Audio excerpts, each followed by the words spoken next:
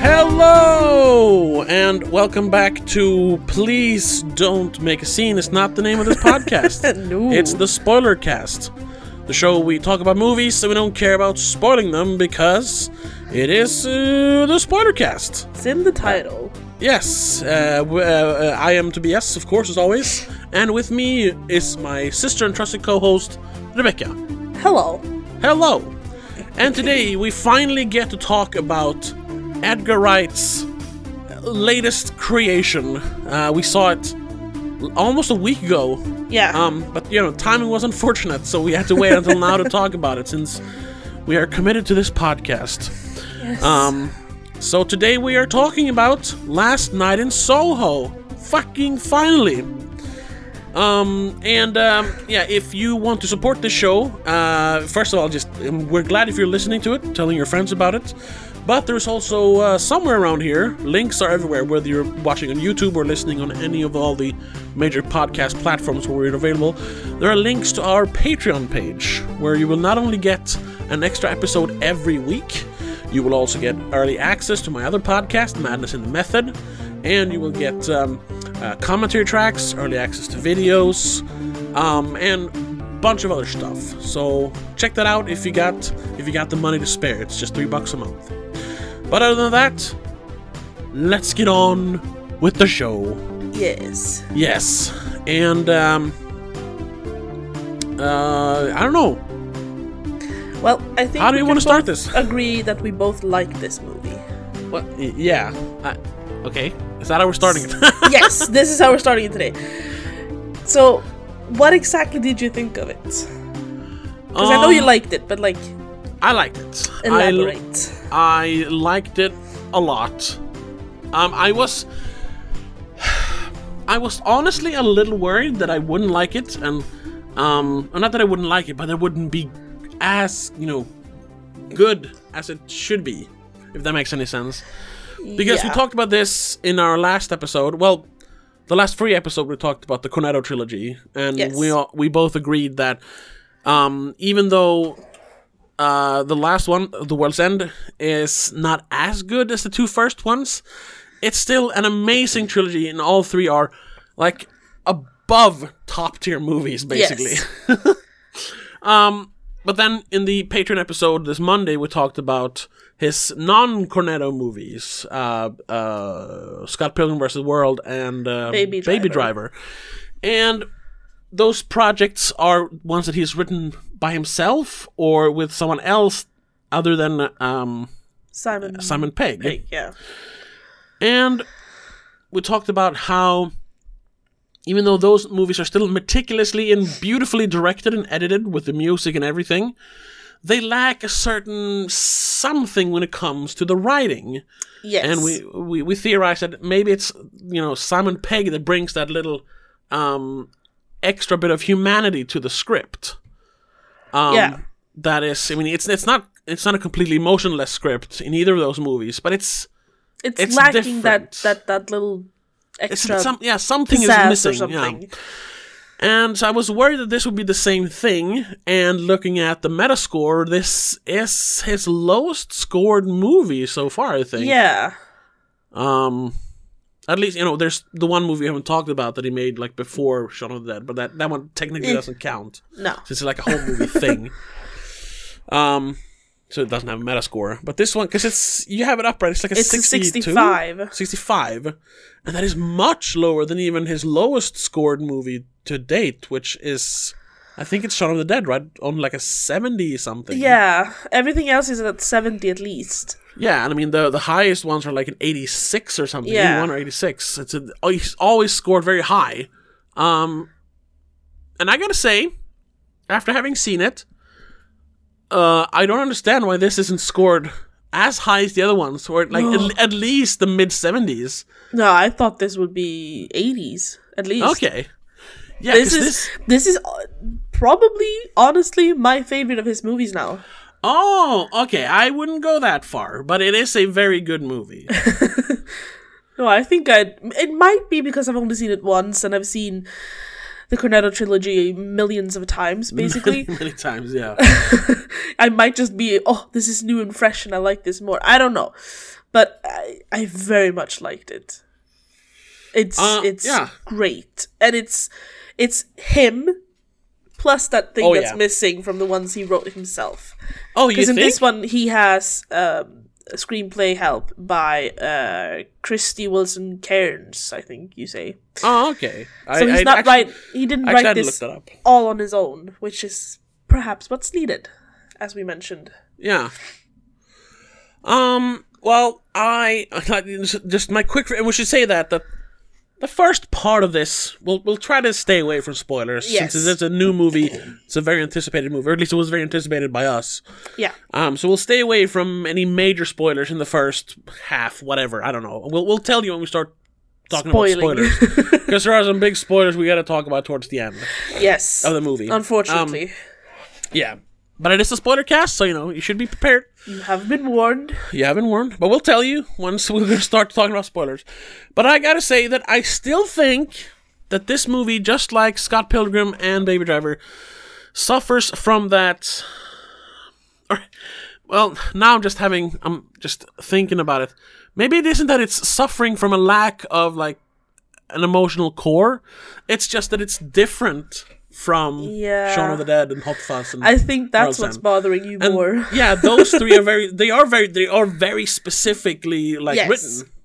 They are buddy movies written by two friends involving a third friend, because they're all especially Simon Pegg and Nick Frost are they've been friends for a long time. Yeah. So them always playing friends in the movies.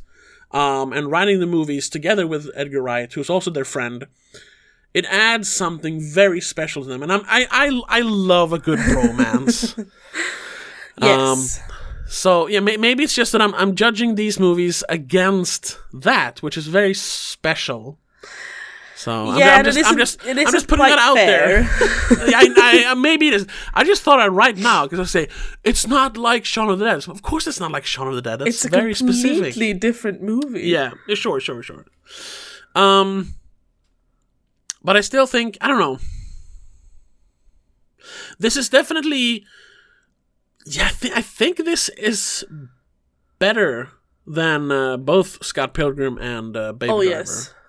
I mean, Baby Driver has some amazing filming and editing when it comes to the music cues. Yeah. In how everything is timed to music. Yeah. And I just gotta say, something it's kind of funny, we completely neglected to mention all the action sequences when we talked, because we were so wrapped up in the writing. We forgot to mention that some of the greatest car chases of the 2010s are in that movie. Yes, definitely. But that kind of goes without saying, because it's a movie about driving, so obviously. Yeah.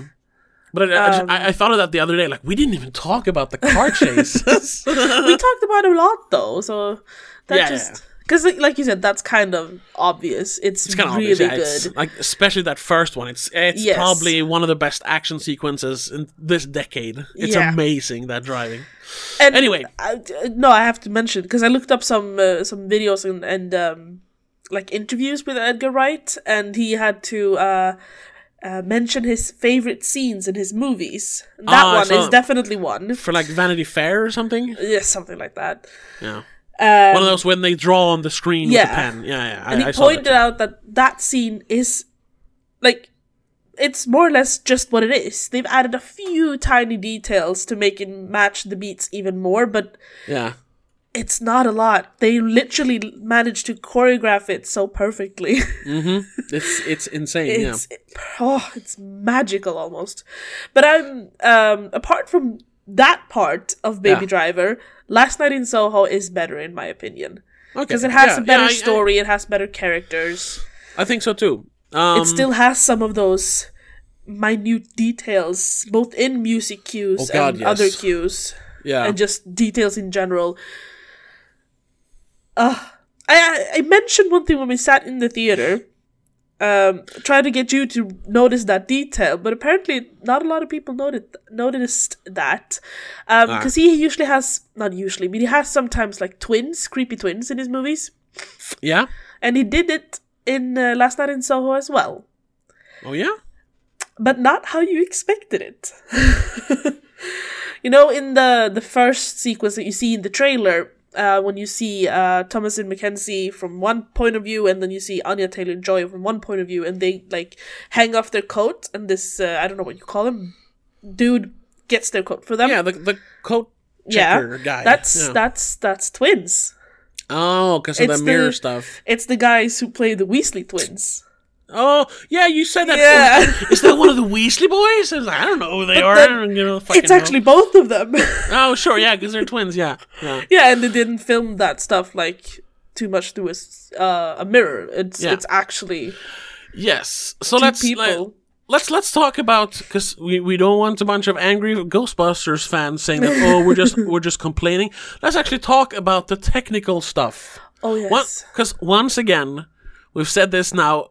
But every movie that we talked about of Edgar Wright's, it is so insanely meticulously directed. Yes.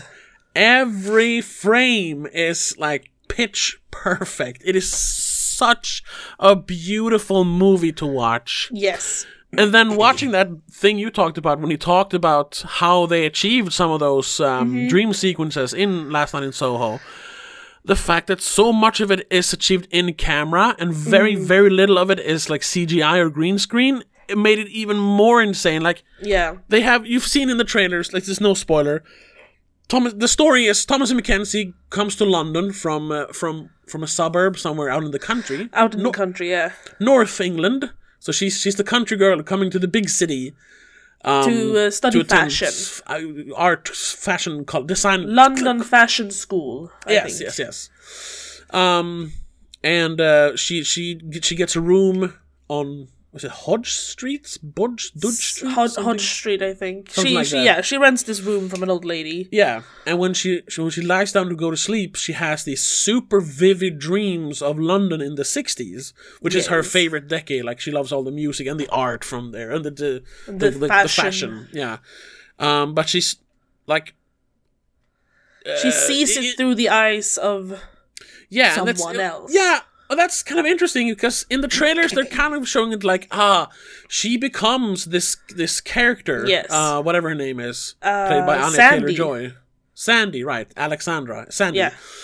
But when you actually see the movie, she's kind of like following this person. She doesn't actually see it from her eyes. She's always like in the background. Well, in the beginning, she's sort of her mirror. Yeah. But she's always kind of evolves, I suppose. You know what it is? It's kind of dreamlike. Yeah, so you're not really sure if she actually is that person or following that person. You don't really know. Much like in your dreams, you don't really know how you see things. Yeah, part of that wonderful direction that it actually feels dreamlike. Yes. But you usually see Anya Taylor-Joy and her doing the same like movements in mirrors and stuff. But it's not like a CGI mirror. They're actually there doing very choreographed moves together to make it look like they are each other's mirror images. One of them that you see in the trailer is the dance scene. Yeah. Yes, there's a dance scene. There's no cuts in it. There are no hidden cuts. It is just Matt Smith dancing with both of them and them ducking under the camera or behind Matt Smith. Running around the camera and stuff. Literally, as he calls it, the Texas Switch. Yeah. But like even more than what you're used to, because Texas Switch is usually just like, someone ducks behind something, switch, and then someone else pops up and does the stunt or whatever. Yeah, no, they do it like 2 or 3 times. Oh, several times. It's a long dance sequence, and these like really meticulous Steadicam moves around them. Yeah, that is actually not done by a machine to like, because they did a couple match cuts. Yes, a couple when they're like twirling too fast. Yeah. But even that was done like by hand. It wasn't a robot arm doing the movements to copy it. He just did the same move. The cameraman did the same move. Yeah, perfectly trained so he can do the exact same movement. Yeah, so it's 3 people dancing like they were 2. Yeah, and it's flawlessly executed. It's so perfect. I thought it was CGI. I thought it was like green screen and cuts. Yeah, hidden cuts. No, it's all one long take. It is insane. And there are scenes like that all over the movie. Oh, where yes. people like appear in mirrors, and she sees things, and it's all done like with in-camera trickery. Yeah. Which is so amazing to see. And even though this isn't Baby Driver, the whole movie is edited to music, and his other movies aren't all completely edited to music, but many of the scenes are, like specific scenes are. Here's same thing. A lot of the music like is perfectly integrated into the scenes. It is. Yes. I found out through one of those videos I watched that apparently, like 10 years ago, he started a playlist that he called like Last Night in Soho or something, just to, whenever he heard one of these songs, it would remind him to write this script.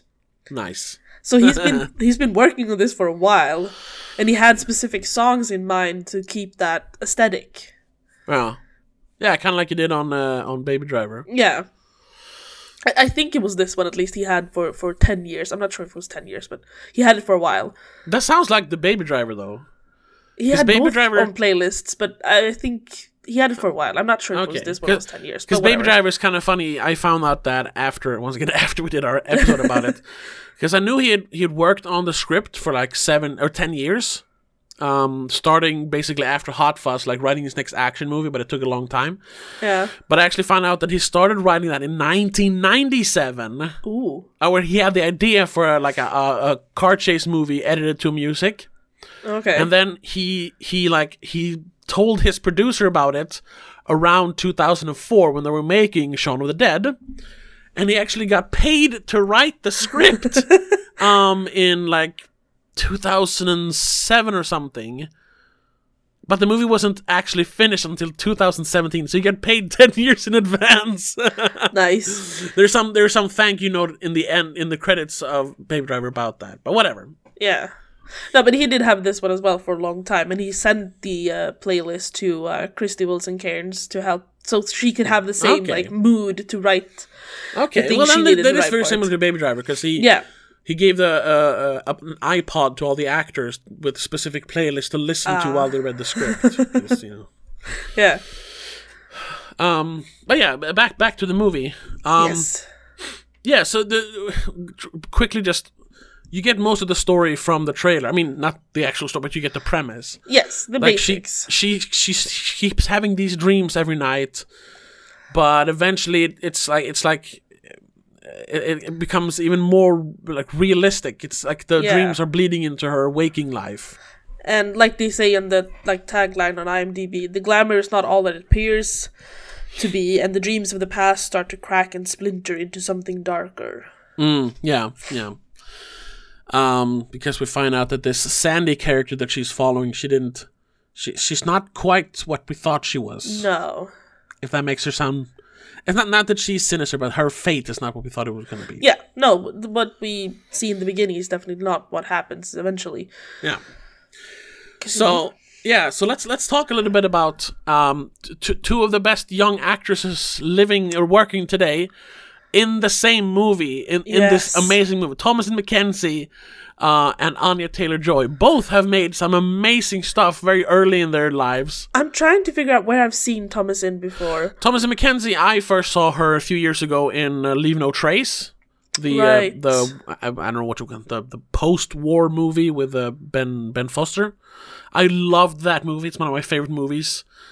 Partially because I'm a big Ben Foster fan, but also because their chemistry was amazing, and just the script and the movie in general was amazing. Yeah. And after that, I think I saw her in some stuff here and there, but then of course the other big one is Jojo Rabbit. Yes, that's where I saw her. Well, for us last year, but technically 2019. Yeah. Which is also amazing as the Jewish girl who hides in Jojo's attic or walls, the walls of Jojo's house.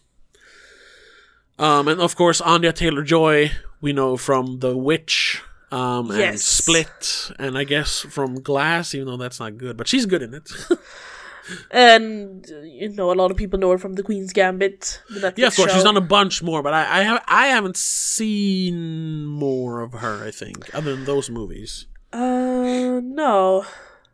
Not that comes to mind, really. No, I think it is Split and The Witch. Yeah, those are the big ones. Because I didn't watch The Queen's Gambit. I'm not into No, I haven't TV seen that shows. either. But I've seen her in clips and trailers from other things. Partly than Emma, the New Mutants, and The Queen's Gambit. Because she's Emma in Emma. Yeah. I saw the I saw the like on the Netflix trailer for that. And what is this movie? You're sitting drinking tea and talking trash. Yeah, I don't know what it is really. Kind of funny because you know what her name in The Witch is? Thomasin. Oh yeah, that's true. I forgot about that. Oh, she was in Thoroughbreds. I haven't seen it, but I heard it's very good. Yeah. I have it on like a list of movies to watch, but I haven't seen it yet. Anyway. They are both definitely very good actors. Very good actors. Only gonna go up from this, probably. Yeah. They have both kind of... their careers have really taken off in the last couple of years. And this will only help. Oh, yes. Oh, well... I hope so, at least. Yeah. Let's talk about that, though, because... Oh, we should mention the other actors in this. You have Matt Smith, obviously, who I really only know from Doctor Who. I never watched Doctor Who, but I know he was the 6th Doctor or whatever. I know he became very popular because of that, but I've actually never seen him in a movie other than Terminator Genesis, where he plays the living embodiment of Skynet, and it's like he's in the movie for like 1 minute. Oh yeah. So I've never been able to judge him as an actor. But he was I great. haven't seen too much of him either, to be honest. Yeah. I know he's in a few things, but I haven't seen them. He is one of those actors that has kind of blown up, but I just haven't seen him in anything. I think obviously his big break was as Doctor Who. Yeah. But nowadays I think it's lately I think he played he played Philip in The Crown. Prince Philip. Okay. Well, I haven't seen that, so I think that's one of his other big ones. Yeah. Yeah, he hasn't been in anything that I have seen, actually. No, not really. But he was also very great. He's in the House of the Dragon, the Targaryen spin-off prequel thing. Ooh, that'll be interesting. Well, not for you, not for me. Yeah, I guess. Yeah, but you know, it was great because he starts out. I don't know if this is a spoiler. He starts out very, very charming. Oh yes, as they all do. Yeah, and even though like in the trailer, I think we get like a glimpse of him actually being like, they hint at him being like a bad guy. Yeah, he seems a bit sinister of some sort. Yeah, but you're not sure from the trailer. You're not sure if he's a bad guy or not. So he. In the movie, even when he's like in the beginning, when it's very charming and they're dancing and having fun, there's this sinister touch to his charm. There's something about him. He's a bit creepy.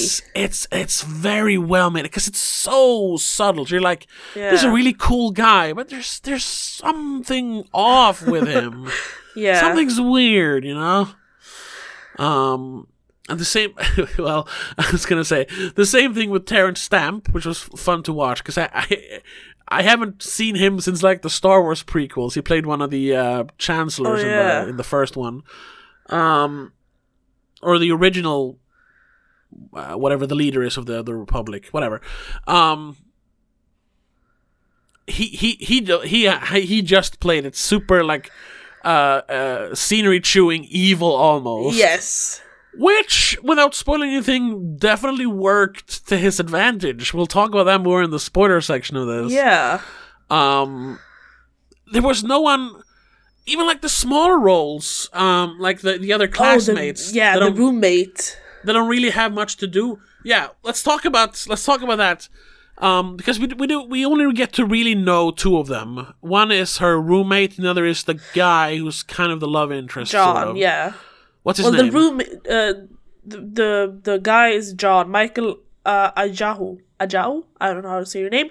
He's actually from Attack the Block. He's one of the kids. Yeah, he's one of the little kids. Yeah. He has to go home, do your homework. He's mayhem. Watch Naruto. Yeah, mayhem. Yeah.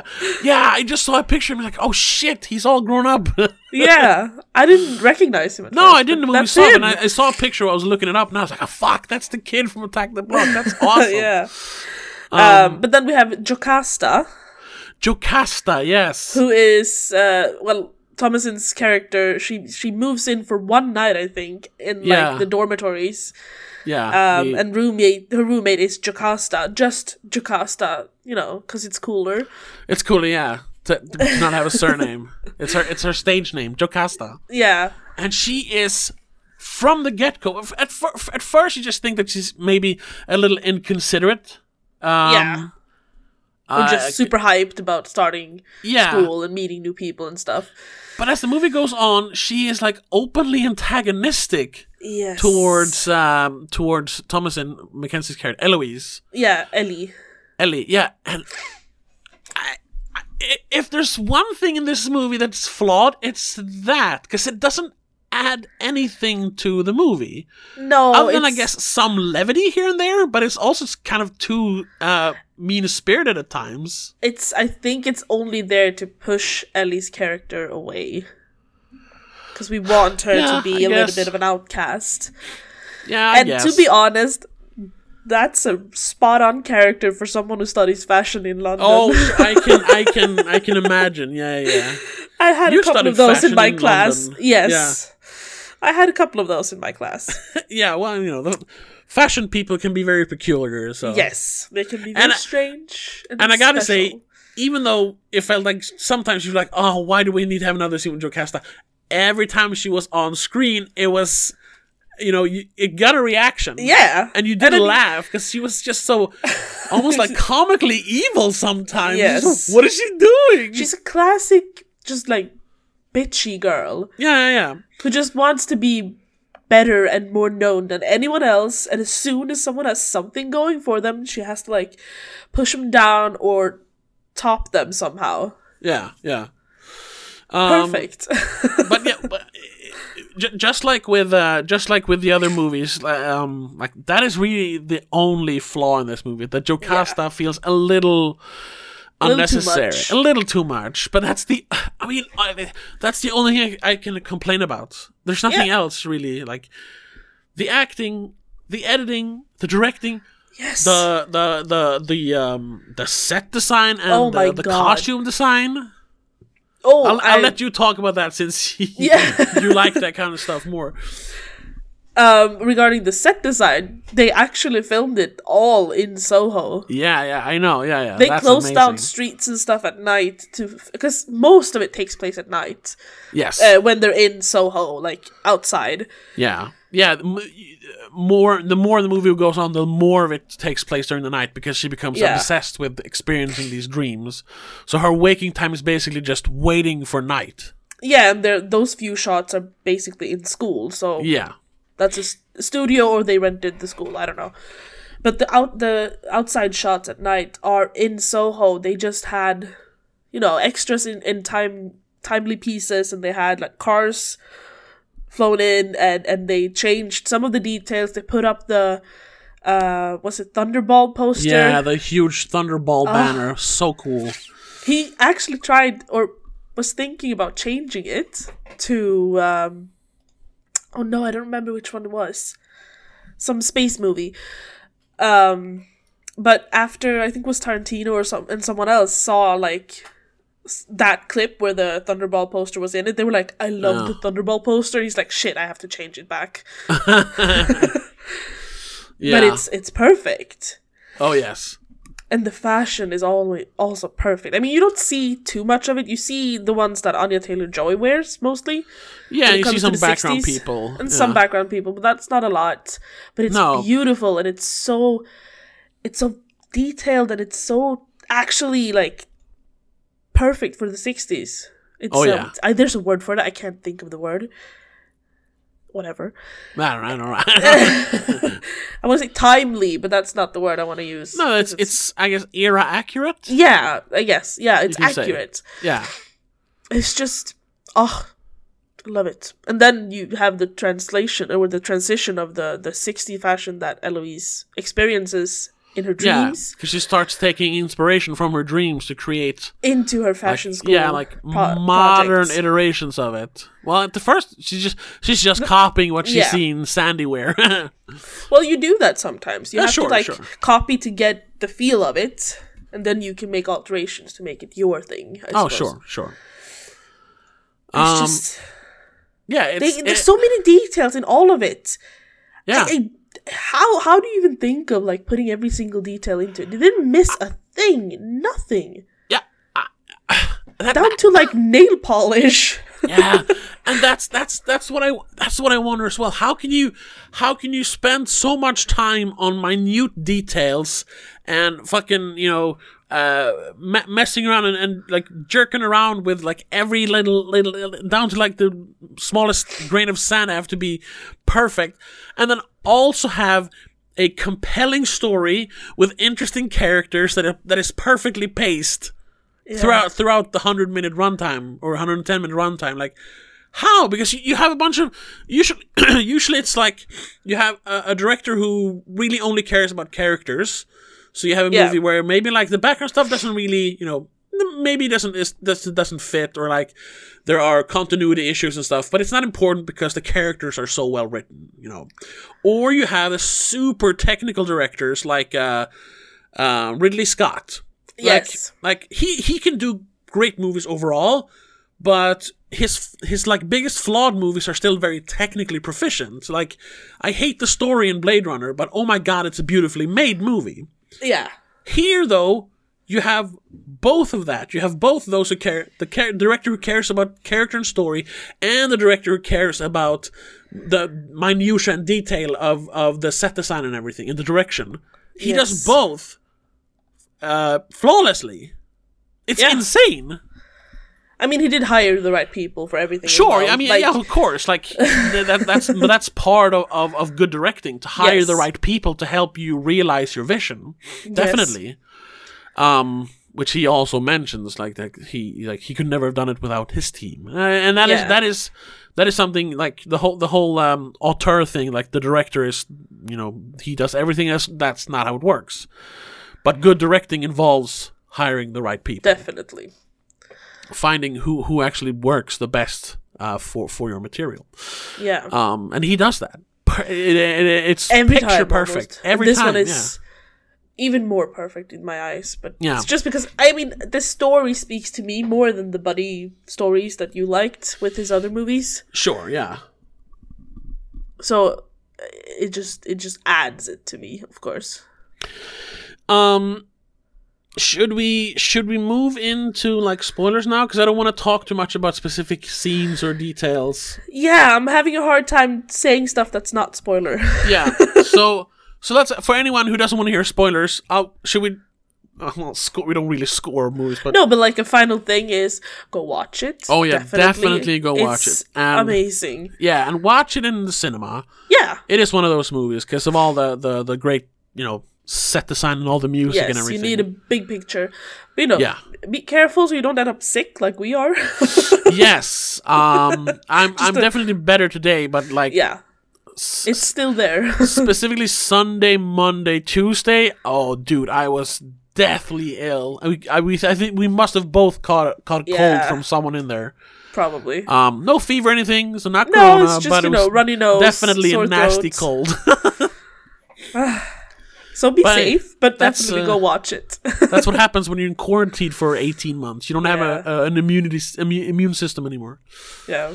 But anyway, check it out. Yes. Amazing movie. It's like a strong 8, almost maybe even a 9 out of 10 for me. Yeah, I'll probably put a 9 on if I have to score it. Yeah. So from here on out, spoilers. Huge spoiler warning. We will be talking about spoilers, specific scenes. We will be talking about the ending of the movie. Yes. So if you don't want to hear any spoilers, turn it off now. Go watch the movie and then come back and watch the rest of this. Yes. Or listen to the rest of this.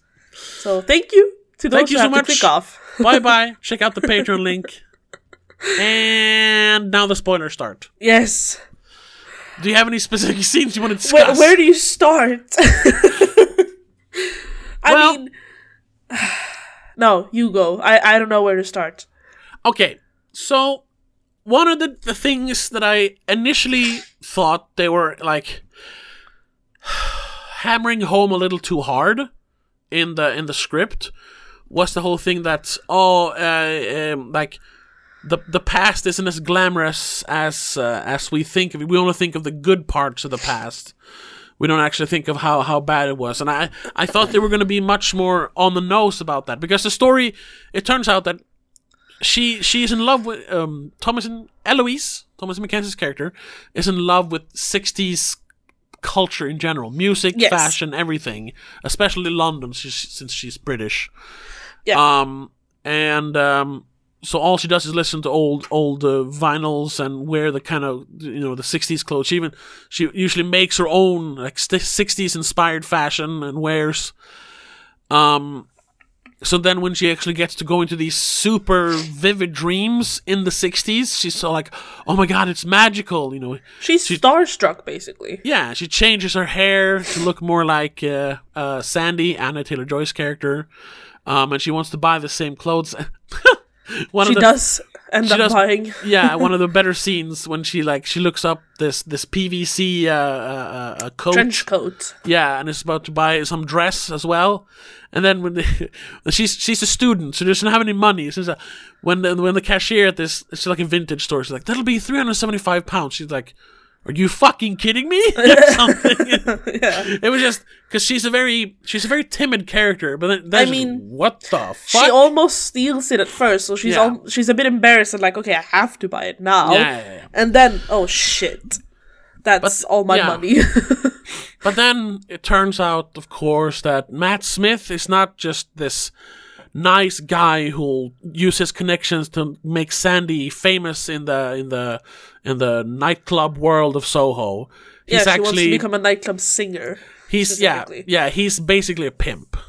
Oh yes. Like at first she has to do like these kind of burlesque shows, and that basically turns into her sleeping with gross dudes. Yeah, for money. Rich men who want... well, not even rich men, just people who hang out in Soho, I suppose. But most of them, because he says it's like, but they'll make you famous. Yeah, they're not gonna. How do you mean? Yeah, that's just something he says to make her keep doing it. Yeah. And at first I thought it was gonna become this I don't know, not like men are bad, women are good story. But it's gonna be a little too on the nose. That you have,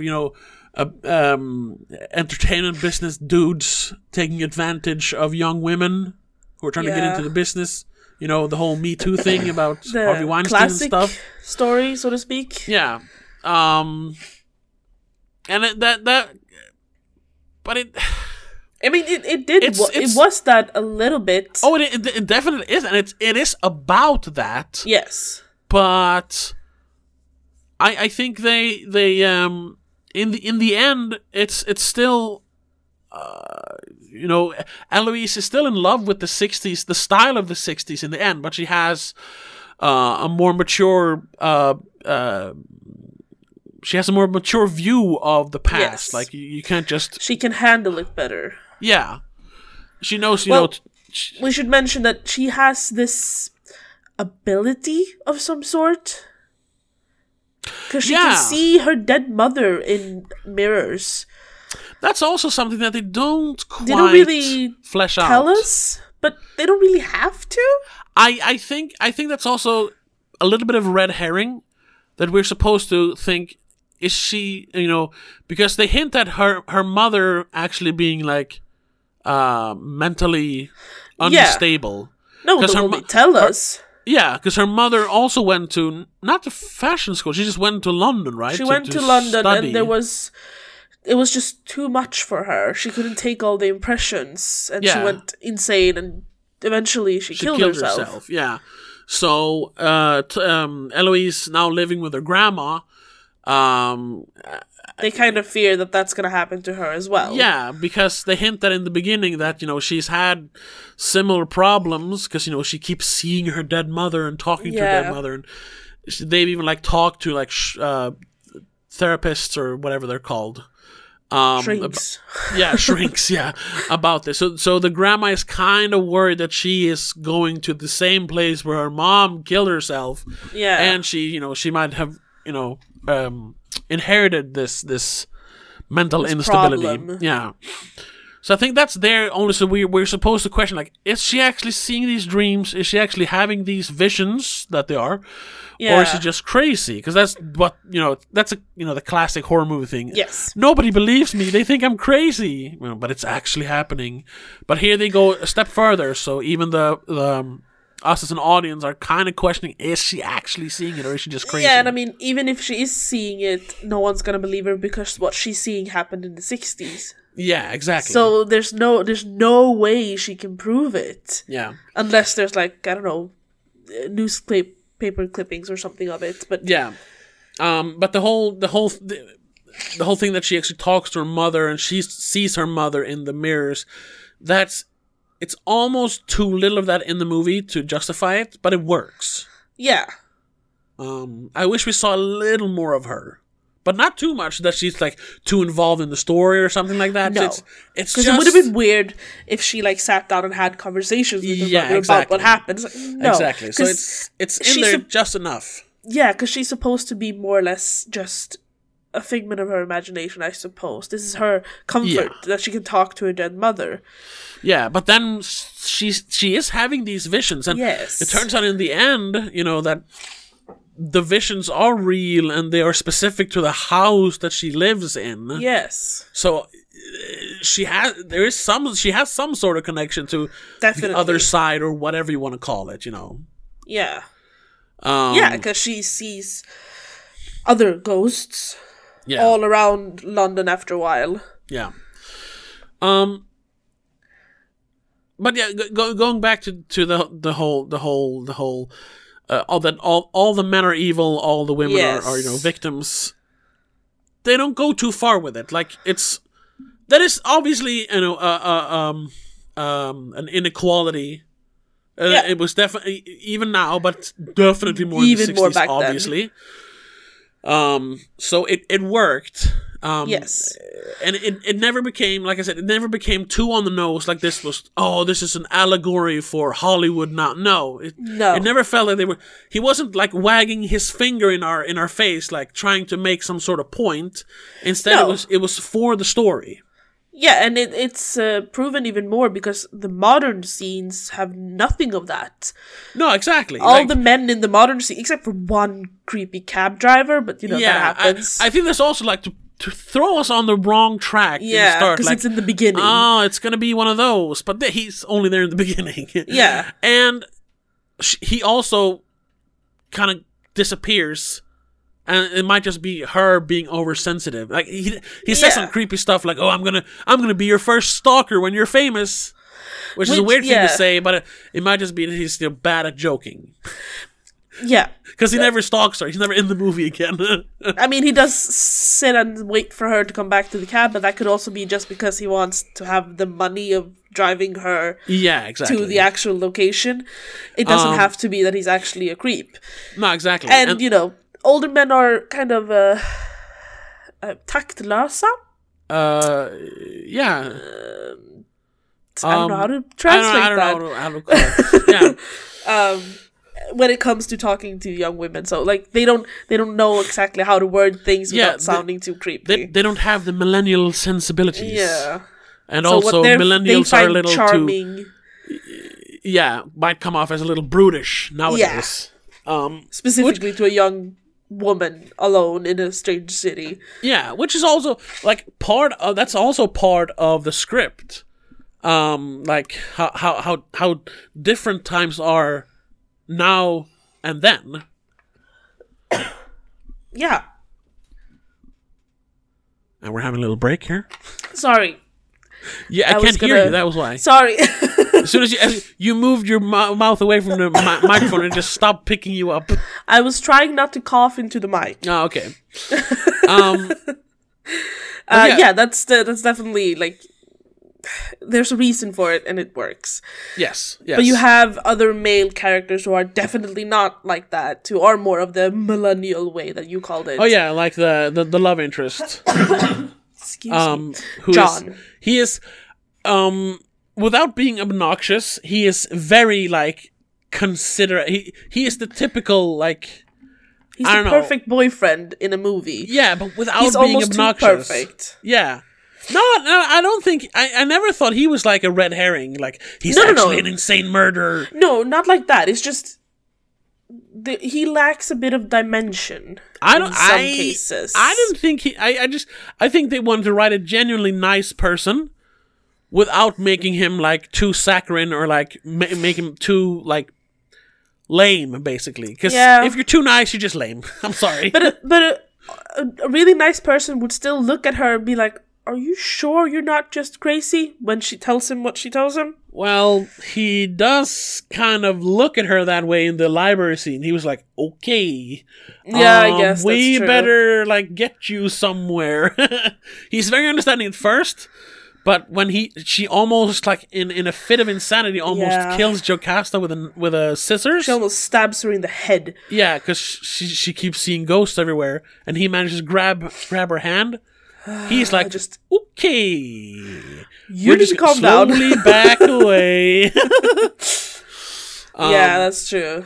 Yeah, but he always kind of goes along with what she's saying, and I'm like, he should have just like, hold on, can we talk about this before we start running off and doing things? Which he doesn't really do. He's just, fine, sure, I'll help you. Whatever you need, I'll help you. Yeah. Yeah. I don't know if... he could have had a moment where he's like, stop. That was... I noticed that, but it didn't bother me.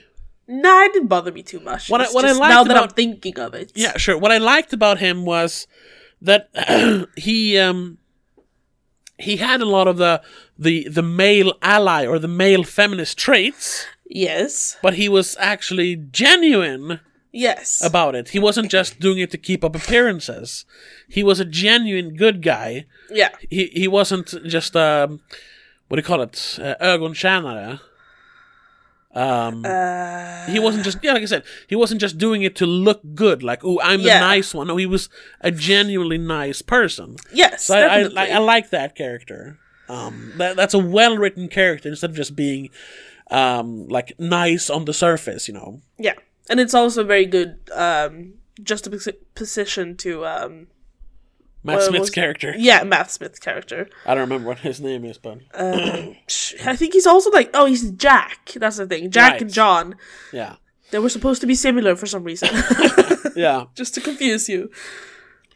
And then also... Because the more the movie goes along, we find out that Jack might have actually killed Sandy. Because after a while, she has enough of being a prostitute, basically. Yeah, and obviously, his way of persuading her to go on with it is basically like saying, like, I'm gonna scar you up. Who's ever gonna love you looking like this? And then he kills her. Do what I say, or I'll kill you. Yeah, but then he ends up killing her. We think at first in the mission that Ellie has. And then which Eloise, is where she breaks down completely. Yeah, which is understandable because she brings John home after a Halloween party, or I guess it's a masquerade at least. But it's a Halloween party. Yeah. To her flat or to her room. Well, to her room where she's not allowed to have boys after 8:00 at night. Yeah. Which is and the owner of the house is very strict when it comes to male visitors, which comes into play later. Yes, she's a very nice old lady, except when it comes to male visitors. Yeah, which really explains itself in the end. That's also amazing writing. And I usually like pride myself in figuring things out in movies, but this one totally threw me off, and I loved it. Yeah, I loved it because you kept turning over me like, oh, it's it's that one. It's gonna be this one. That's gonna be this. And I was like, no, I don't think so. There's something else going on. And I was like, oh, but anyway, and the ending really surprised me actually. Yeah, so. At this point, she has had some really horrific dreams or nightmares then, because all her dreams are now, instead of just them hanging out in clubs, it's basically Sandy being used every night over and over again. By creepy shadow figure men who has no faces. Yeah, so at this point, she doesn't want to go to sleep anymore. So she starts seeing these ghosts in her waking time as well. So in the club that they're partying at, she sees Sandy. She sees the ghost. So she's just like, let's just get out of here. I don't want to go to sleep. So they go home to her. They start to, fooling around. Yeah, fooling around. But then when she looks up, there's a mirror in her bedroom, which wasn't there before. Ceiling. And she's not seeing herself and John. What she's seeing is Sandy and Jack, right? Yes. And that's when she sees him with the knife, I think. Yeah.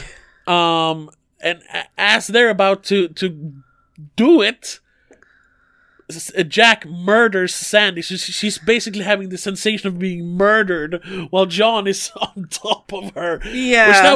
Which that whole sequence was so like that was why realistic. It was creepy. Yeah, and you really felt it. That's why I wrote on Twitter when I came home, like, this is the first time in a long time that I've been genuinely terrified by a movie. Yeah, it was so in your face, and Thomason's acting was spot on.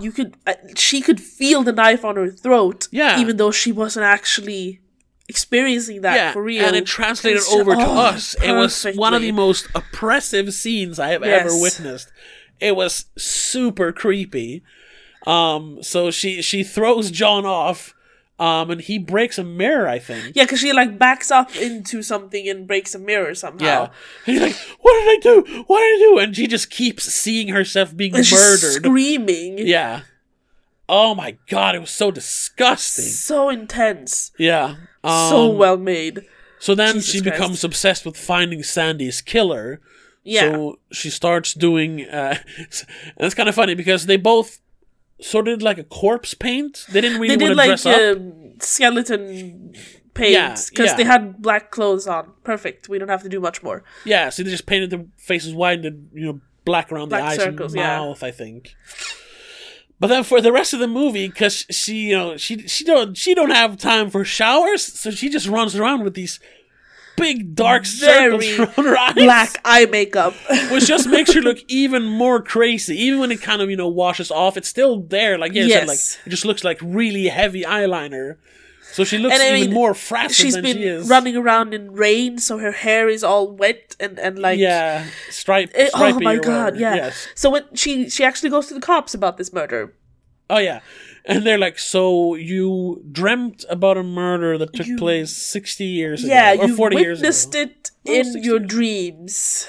She's like, yes. Like, yes, I know I sound insane, but yes. And he is alive. They're like, okay, have you talked to a shrink?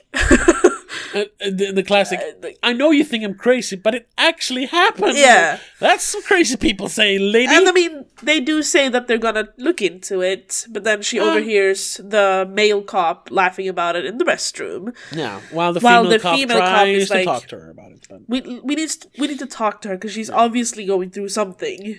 If it's actually this murder, or if it's something else, she's going through something. Yeah. And throughout the movie, she gets like a part-time job at a bar. Yes. Oh man, I wish it were that easy to get jobs. I mean, you could do that in the 60s. You could just walk into a place like, I'd like a job, and it's like, okay. Well, but she does it in 2020, and it's like, whoa. She just walks into the bar and asks, like, I see you had a help wanted sign. They're like, okay, you can work nights. Yeah. Can you pour a beer? You're hired. Basically. I'm gonna try that. She gets the lower level, less fancy part of the bar. Yeah. Or the pub. Bakfickan, as we would call it in yes. Sweden. But in that bar, she keeps being well, not solicited, harassed by this older man. Once again, a creepy older man who's kind of coming on to her. And I mean, she runs into him a few times outside as well, and he's giving these comments that are just something's not right with you. The first time we see him, he steps out of a sex club and just looks at her super creepily. That's true. That's Terrence Stamp, by the way. Yes. But so she becomes, even before she witnesses the murder, she is convinced that is Jack.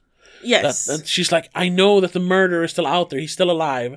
I know who he is. Yeah, she just needs to prove it. So she confronts him. Yeah, and that's when he starts dropping hints that that everything might not be the way she thinks it is. And you didn't pick up on it, but I did.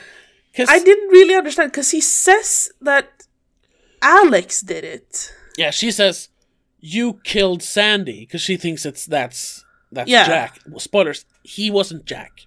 No. I was convinced he was. Yeah, and you were supposed to be, and I was too, but then he said, I didn't kill Sandy, Alex did. You're like, who's Alex? Who the fuck is Alex? But then I was like, wait a minute. Sandy said her real name was Alexandra. So I was like, that's the only Alex. And she does call her. There is this montage where she has this booth in the club where she meets the gentleman, quote unquote, that she's supposed to have sex with, and she gives a different name each time. And there's this, and the men always answer with, "Really, that's a lovely name." So and first she says, "Yeah, yeah," like she has to play it up for them every time, which, of course. So like, oh, what's your name then? Oh, I'm Sandy. I am Alexandra. She says, she uses her real name once. Yeah, she says Alexi. I don't remember the other one. Andy. Sandra? She says, and I think Sandra.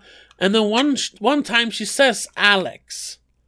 And it was just like, Alexandra, Alex. Yeah, she did. So that's when I started like, what did he mean? Alex killed Sandy. So I thought it was going to be like a metaphorical thing. Like, ooh, the happy-go-lucky Sandy was murdered, so to speak, by Alexandra, that she stopped being this happy-go-lucky person and became this this sinister whatever. like horror, not horrible person, but this beaten down by the world person, basically. Bitter, that's the word I was looking for. Not sinister, bitter, which is understandable because of the situation. But then, out of nowhere, she followed. The guy leaves. The guy who thinks is Jack. He gets upset with her, like, accusing her of murdering someone. Accusing him. So he kind of, like, walks off. Yeah. And she follows him outside the pub, where he is promptly hit by a car and dies. Yes. On the spot. She's like, oh, shit. Well, he starts bleeding, and everyone's screaming out, call the ambulance. Yeah. And they mention then all of a sudden that, say he's a cop. They'll come faster. And she's like, what do you mean, a cop? He's Jack. He's the pimp. They're like, no, it's Leslie. He's a cop. Yeah. And like, Leslie? Cop? I love that. No. there was at that point, they never did like a callback to that. No. They but you do it mentally. They were hoping that the audience picked up on it, and I did, because in that montage of all the men asking for her name, there was one who actually asked about her more, like, why are you doing this, basically? Like, he also, I think he said, no, that's not your real name. Yeah, exactly. That's what she says, Alexandra, I think. Yeah, I think so. She's like, okay, Alexandra. Yeah, and he like tries to almost like talk her out of it, and she's like, yeah. What are you a cop, basically? And I think he says yes. Are you a pig? No, he doesn't say anything. He just looks at her. Right, and then leaves. Right. Yeah.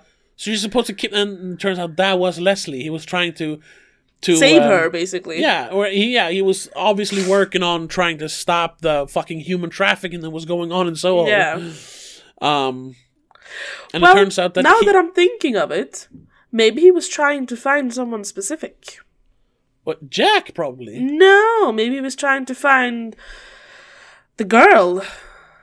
Because they had reports of a lot of gentlemen going missing. Oh, sure, yeah, that's probably it too. So he might have been looking for the young lady who made a lot of gentlemen go missing. Yeah, because he was looking for the murderer. Yeah. That's true. That's true. I didn't think of that until now, though. I'm hoping in part... I think it's both. Including that, he can stop the human trafficking. Yeah, obviously. Get the girl out so she won't kill people, but she won't be trafficked anymore. Yeah. But is that before or after the library? That is... No, that's after. It is after, yeah. Because, okay, then it was... Yeah, because after that, you get back to her in class, and when she comes into class, everyone's, like, commenting on the fact that she still has a lot of black eye makeup left. Yeah. Because it was in the library that I started having second thoughts about this. Because you have all these ghosts, they're obviously, like regular, like, guys, they're all dressed the same way, and they all have these...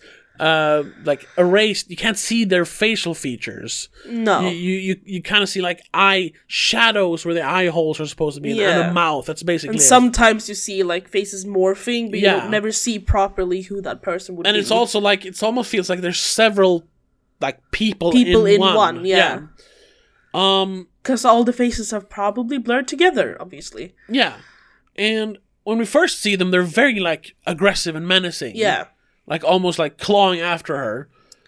But in the library, I got the feeling that they were like trying to like reach for her. Not in like trying to grab her, but like reaching out to her. That's the first time I was like, the ghosts, and they're still menacing and scary, but there's something else going on with the ghosts. Then coupling that with the whole...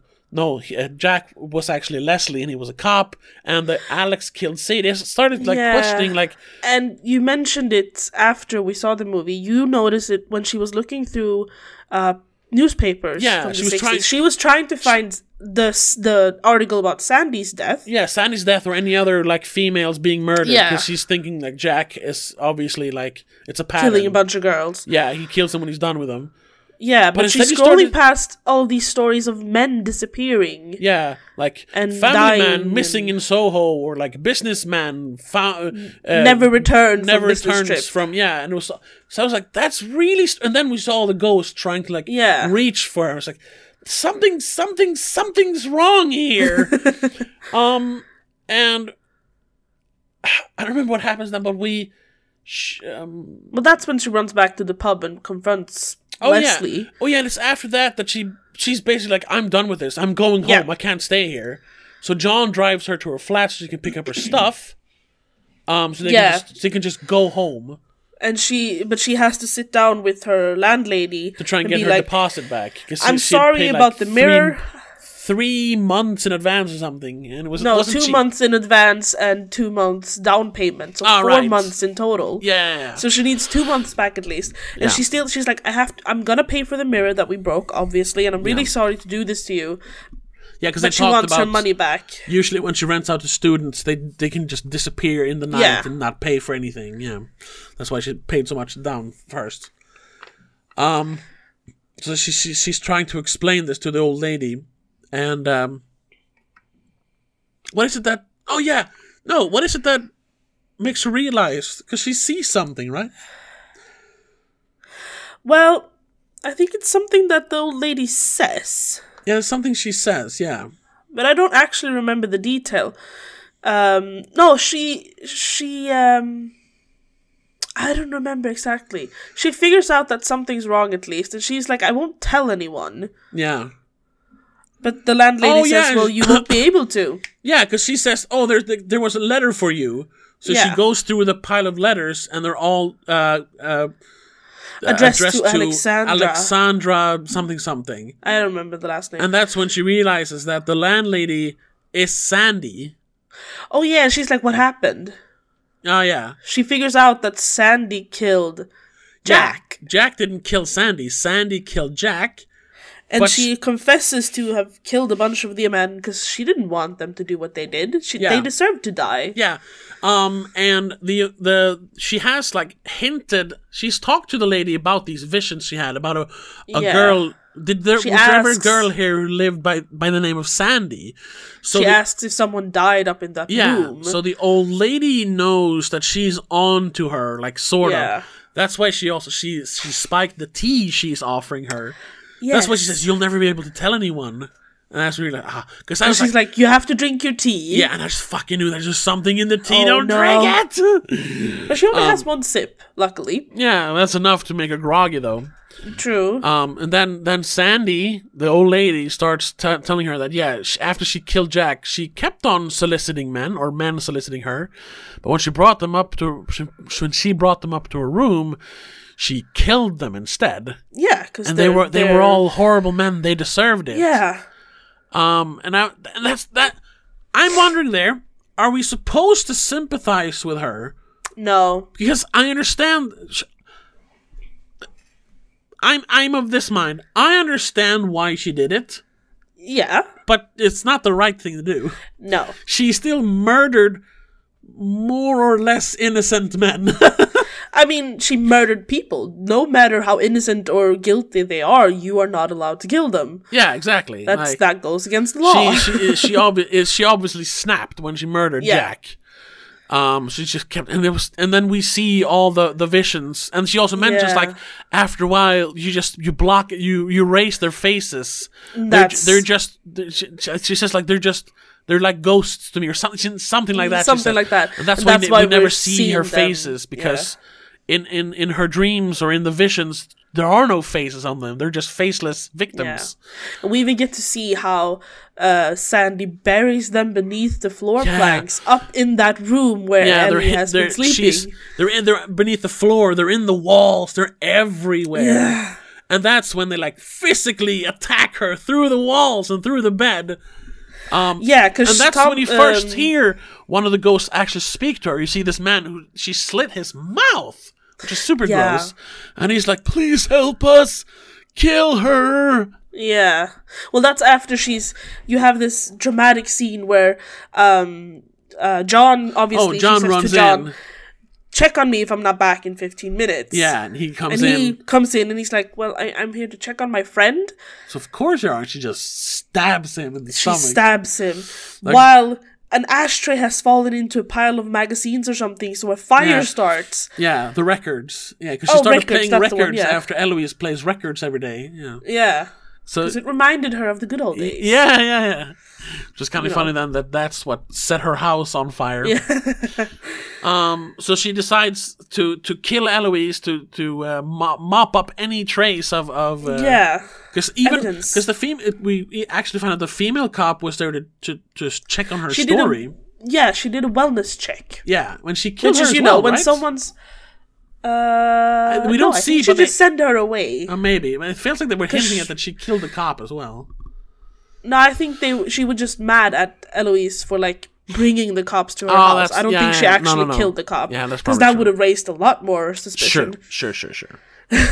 But Eloise makes her way upstairs to run away from and that's when the murdering ghosts Alexandra. tell her, please kill her. And then but she doesn't though. No, she doesn't. Eloise does not kill anyone.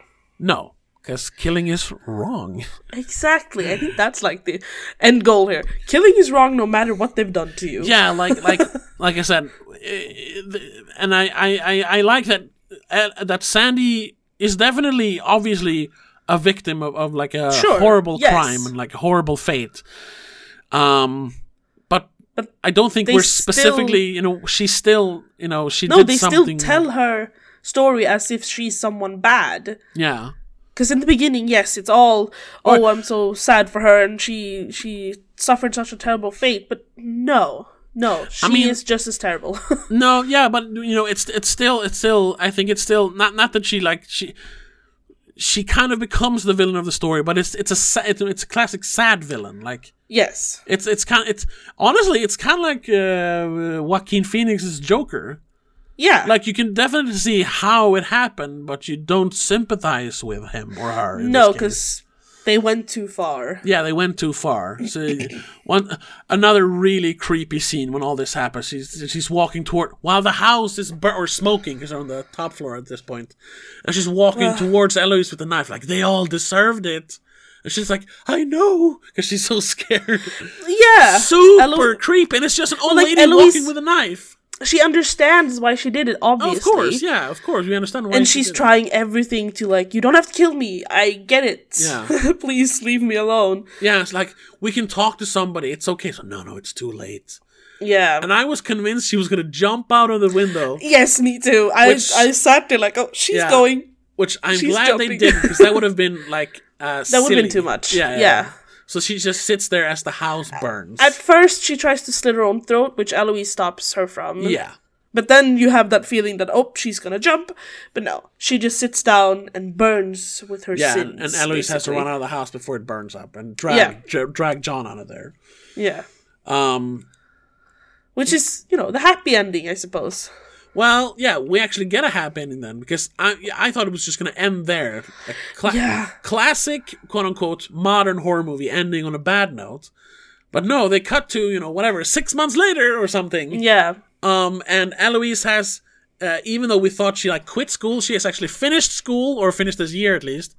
And she's doing her end of the year project. Yeah, where she's having her runway show. Her runway show, yeah. And that's also showing that you can still appreciate the past despite, the horrible stuff that happened in the past, because her designs are still inspired by the 60s, but she's added modern touches to it. Yeah, she did the classic, I don't know what it's called actually, but it looks like a bell. I think it's a bell-shaped dress, sort of, with an A-frame. But she does modern cutouts and changes the fabrics to make it more modern. It's a modern twist on a classic look. Yeah. And I gotta say, I'm no fashion guy, but whatever, I gotta say, I don't like that shape of that bell shape or whatever you called it. Yeah, it's not very flattering for most people. No, yeah, it removes any figure. There's no shape left of it. She just looks like a Barba Papa or something. She looks like she's wearing a tablecloth. Yeah, it's a very strange design. Yeah, I never understood that kind of dress. It fits for Sandy in that scene where she walks into the club, because it's very flowy when they dance and everything. Mm-hmm. But then seeing that and the modern touches on it in the end, I don't know, it wasn't my favorite dress. No, but I'm not a fashion guy. So. In the 60s, it was, because they had a lot of form-fitted dresses back in the 60s to show, specifically in this club setting. Yeah. But this one is more of it's supposed to be more of a hint at the silhouette. So you, in certain lights, you see the body shape. Yeah, because it is a very thin fabric. Yeah, of course. But it's still supposed to be very innocent with how you technically isn't showing any shapes. Yeah. So it's a bit of a subtly secretly sexy. Flirty. Yeah. But it's never my favorite kind of dress. It did not really work with the modern touches, to be honest. No, because it just looks like one of those. Well, it doesn't look like something people would wear in every day. It looks like fashion that is just for the runway. Yeah, exactly. Which maybe is what she's supposed to do. I don't know. I think they were going. Depends on what the class is. Yeah, but either way, it shows that she, and then she once again, she also brings back her natural hair color. She's not blonde anymore. She stops looking like Sandy since it turned out Sandy was an insane murderer. So. Yeah. But also the fact that she then turned her weakness, her perceived insanity into a strength. Classic hero's journey thing, that she turns her weakness into a strength. Because, at the end she still has visions of her mother, and so she has the approval of her mother, but she also sees Sandy and kind of keeping, the happy memories of Sandy alive with her fashion. Because we see Sandy in the end in that pink dress, smiling at her through the mirror. Yeah. And they do the beep, the finger thing from the trailer as well. Yeah. But I gotta say, I might be misremembering this, but the music in the end, though, it's happy music, but you hear there's a note a very subtly creepy note in the background of the music. She's stronger now. But she got that strength from a maniac, Yeah, the bad stuff never really leaves you. Exactly. So there's the hint, a sinister little hint at the end, which I thought was so good. So a happy ending with a sinister hint. It was amazing. It's so fucking well written. Definitely. Yeah. And I read somewhere in a review or something that just like Hot Fuzz turned into a very classic British horror movie at the end, where it's a cult, we talked about that when we talked about Hot Fuzz, how it goes from a cop movie which is also kind of British, having all the Midsummer murders and everything, then turning into a cult horror movie, about a cult, not a cult horror movie, but about a cult. Someone mentioned that this too had, homages to a very British, like subgenre of horror. And I gotta say, I don't know exactly what they're hinting at. Ghosts? No. Or maybe it's just that I'm not that well versed in British horror. I don't know, because I don't know that much about British horror, actually, other than cult stuff. Looking at the trivia, yeah, someone has said that the movie is inspired by Don't Look Now from 1973 and Repulsion from 1965. Don't Look Now is something about a married couple and their dead daughter. Their daughter dies, and the mother she is convinced that she is seeing their daughter alive, but she's having visions, basically. I've actually never watched. What was the other one you said? Repulsion. I haven't watched Repulsion, but I know it's a Brian De Palma movie, right? No, it's Roman Polanski. Roman Polanski. Right. I haven't seen that one, but I can't really comment on that. But I guess there's a little bit of Don't Look Now, but Don't Look Now isn't a British movie. And Repulsion isn't a British movie either, so I don't know. So I don't know. I'm not sure what they're hinting at, but either way, I love the ending. Yes. And just to mention, it was the last performance of Diana Rigg, who played old Alexandra.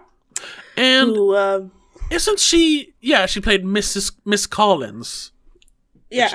Alexandra Collins was her name. Yes, that's the name. Oh, yeah, she died last year. Oh. Yes. Almost to the date a year ago.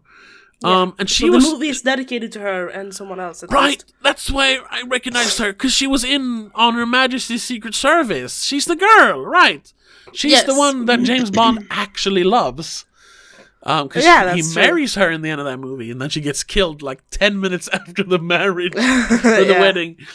Oh, right. Oh, I didn't really, because I recognized her, but I mean, she was so old. Sorry. And also in her later years, she played Olenna Tyrell from Game of Thrones. Right. Some people might recognize her from that, actually.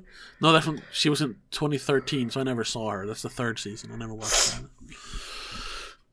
Oh yeah, well, and also Margaret Nolan, but I can't figure out who she's she's the barmaid. In what? In Last Night in Soho. I think she's the lady who hires Ellie. Oh, she's not Alexandra? No, the other one, Margaret Nolan. Oh, there's two people. Yeah, okay, sorry. And I think this is the lady who hires her at the pub. She also passed away, so this is also in memory. Okay. Yeah, and then the end credits are all. It's not a scroll. It's just still images of all the people involved, which is very classic, and it's also punctuated by pictures of Soho in the middle of the night. Completely empty. There's no people in the picture. And that, even though it's set to happy 60s music, it's so creepy. You know when those pictures were taken? No. They're actually taken during lockdown in London. Oh, in modern that days. makes sense, yeah. Yeah, no people outside. They're actually empty because no one was allowed to go out. Yeah, and I know that was because we try not to talk too much about the movie before we do the podcast. But I just had to mention that because it is such a rare thing to see a city like a bustling metropole city being empty. It's something really creepy about it, but also kind of cool. Like I mentioned, I've been in Stockholm, because we live in Stockholm. I've been in Stockholm once when it was completely empty, or at least the area where we were. Yeah. No people around. Not a single person except for me and my friend who was walking home from a bar or something. Yeah. I've actually experienced it in London, and it's magical. Yeah. I mean, not those major places that they had in pictures, obviously, but sure. random side streets and stuff, and it's just, you can hear the city, but it's so quiet, and it's just, it's magical. And as we mentioned when we left, we were like, we should go to a pub. Yeah. A lot of the movie takes place in that pub where she has a job. And it just it feels so homey and nice, even though it has so much sinister backstory. in it. It's just and that's also like it's just he really captured like I never was in Soho when I was in London. No, but I was in Camden and I was in like I was in Piccadilly Circus and those parts. But it's still London. And they really captured the essence. Perfectly captured the feeling of London at night. Yeah, definitely. Yeah, and that's something I gotta say also because something he did. The movie when she arrives early in the movie when she arrives in the city, she arrives by train, which I also did because I landed at Stansted. So there's this long train ride from Stansted actually into London, and I'm not sure we were traveling on the same tracks, but it was the same thing. Like first around like way outside of the city, it's basically like not farmlands, but it's flat. It's like grass, and you see some trees. But then like the suburbs of London almost looks like some like Middle European. Like ghetto almost it looks like it's they're very concrete. Just a bunch of concrete and like empty industrial areas. And then you come into London, it's like, oh look, here's this modern city, and it looked exactly the same when she came into the city. I was like, oh my, I've seen this. I've done that. Yeah, I've done this. And capturing that part of a city, like. And even when he like showed the tour when she takes a taxi through Piccadilly Circus, he actually managed to make those like touristy spots that we've seen 100 times in movies feel exciting because this was the first time she finally got to see London. You felt the same feeling she felt, the same excitement she had of actually finally being in London and seeing it. Oh, and she was once when she was little, but she barely remembers. Once it's like a dream. She's like in a dream when she comes into London. Yeah. Even better also when you see it through the 60s version. Oh yeah. You see Piccadilly as well, and it's just as magical. Yeah. But I'm no expert, but I've been in London on a non-touristy trip where I actually got to go around and experience the city for a few days. Yeah. And I guess you can because you lived in the city for like 9 months or something. Yeah. So he captured the feeling of London definitely perfectly. Yes, it felt like. I think we said it just as we left. We were like, okay, so we need to go back to London. We need to go back to London. It's such a cool city. Yeah. And I haven't been in so many years now, so I'm actually anxious to go there almost. I was there in 2015. That's the only time I've been there. Yeah. It's obviously the way we're talking about just the feeling we get from the movie, how we miss a city we haven't been in years and you've barely visited. Yeah. It captures so much of the heart and soul of the place and more than just the story. Yeah. You get all the other stories all around them. Yeah. It's I don't know how you make a movie like that. Yeah, so I've never had another movie give me this sensation. Even though it's a movie about the dark side of like London and the entertainment industry. Yeah. It also like manages to be a love letter to that era of London and to London itself. Yeah. So it's so fucking good. The more we talk about it, the more do I love it. Yes. Like I said in the beginning, and I still hold to that. I still miss that little bit of something. I miss that Simon Pegg ingredient in the script. I do not. Yeah, I mean, it's not to the movies that, because like I said before, then maybe it's just that I'm judging two very different movies against each other. But it's because it's an Edgar Wright movie, and his first three movies were so permutated by that feeling. It's like, that's missing in his other movies. But other than that, good. This is his first major production that is female-led, which is very different. Oh, yeah. But still, it's only just his 6th big movie. Yeah. So, if he just continues doing this and more and better, just imagine what he will be able to do in 10 years. Yeah, because I think even though my favorite movie is probably still Shaun of the Dead or Hot Fuzz, I'm not sure which one. They're so neck and neck.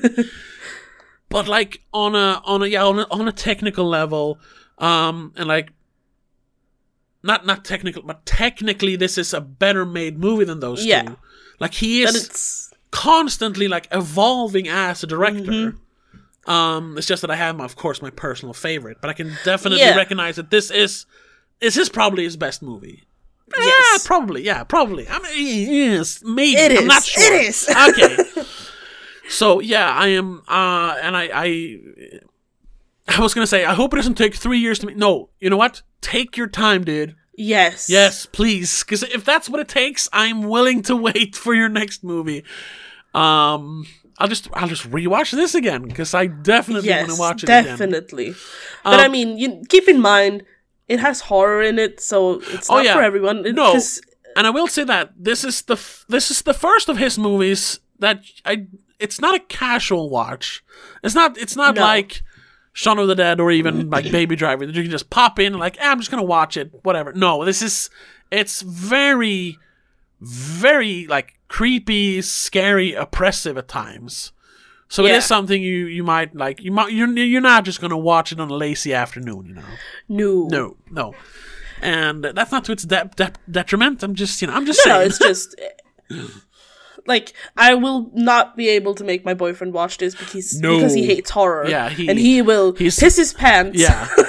No disrespect, but he's kind of wimpy when it comes to horror movies. Yes, this one is gonna scare him to death. Yes. He won't be able to sleep for weeks. Yeah, and that's another thing we should mention really quickly, because we've been going on for quite a while here. It's definitely a proper horror movie without any jump scares. There might be one. Because when you're not prepared for the arms coming out of the floor or something. Oh yeah.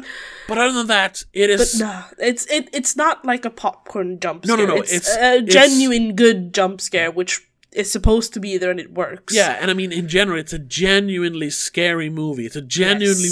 This is. Honestly, I'd say that this might become a horror classic in the future if enough people watch it. Oh, yes. It should be. This is up there in terms of how they handle horror, that creeping, oppressive fear. Mm-hmm. It's up there with, The Exorcist or, Alien in how they handle horror. It's good horror. Yeah. So, we're really singing its praises here.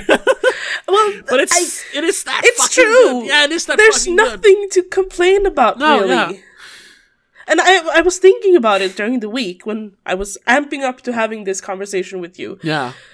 Thinking back of what we've talked about the last year or so, because we are reaching the end of the year. Yes. I think I found my two main movies that I'm going to recommend to people and that I might say are actually my new favorites. Scream and Fast and Furious will always be top tier for me. Yeah, because sentimental value. Your favorites, but the best movies. The best movies I've seen, probably in my life, are this one, really? Last Night in Soho, and also The Kid Detective. Really? Which we've talked about. Yeah, because I was going to say Kid Detective is my other, big favorite this year. Wow. And I'm not kidding. Ever? I think. This year. Maybe the last few years, this one, but okay. When I'm thinking about it, sure, man. I cannot mention another movie that it has. I'm not going to argue. Affected me as much as this has. Like I said, it gave me emotions that I barely knew I had. It made me remember things that I haven't experienced in years, while still portraying a very scary but very intriguing. It was intriguing. Is that the word? Yeah, intriguing story. Yeah. And I just loved it. Well, I'm very glad to hear. I mean, that's kind of why I made you do this podcast with me to elevate your taste in movies, and it's obviously worked since. Yes. Your first choice is an Edgar Wright movie, and your second choice is this quirky little indie movie with a dark subtext. Yeah. And also, please go back and listen to our yes, Kid Detective check out that episode. Or first of movie. all, watch the Kid Detective. Amazing. Then movie. check out their episode. Then listen to our episode. Yeah. Wow, yeah, I'm really glad you enjoyed it so much. Yeah, and we'll see what the future brings, though. And that's also because we can talk a lot. We people always talk about, oh my god, this movie is so great. It's probably my favorite movie of the year. But sometimes your favorite movie of the year is not the one you remember. Like, no. Sometimes you forget it. But it really goes to show, because I think we talked about The Kid Detective in like February.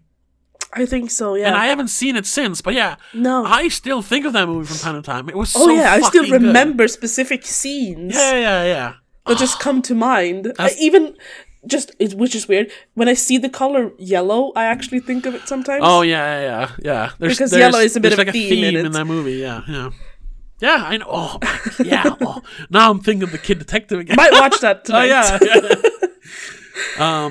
But okay, yeah. That's gonna have to be it. So let's round it off there, because we just hit the 90-minute mark. Whew, sorry about that. No, I mean, I gotta say though, we didn't really repeat ourselves too much now.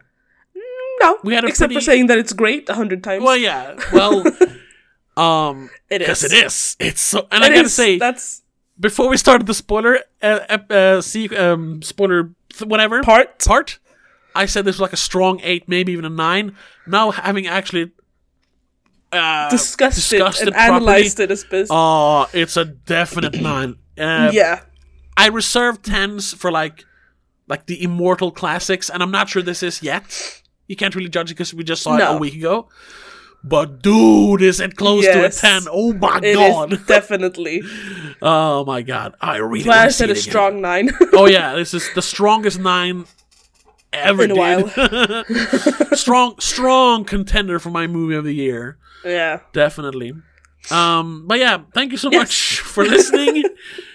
Please, even if you've listened to this part, please check out Last Night in Soho. It's so fucking good. I'm just gonna look into the camera here. Thank you, Edgar Wright, for making this amazing movie. I wish we had more movies like this in mainstream cinema.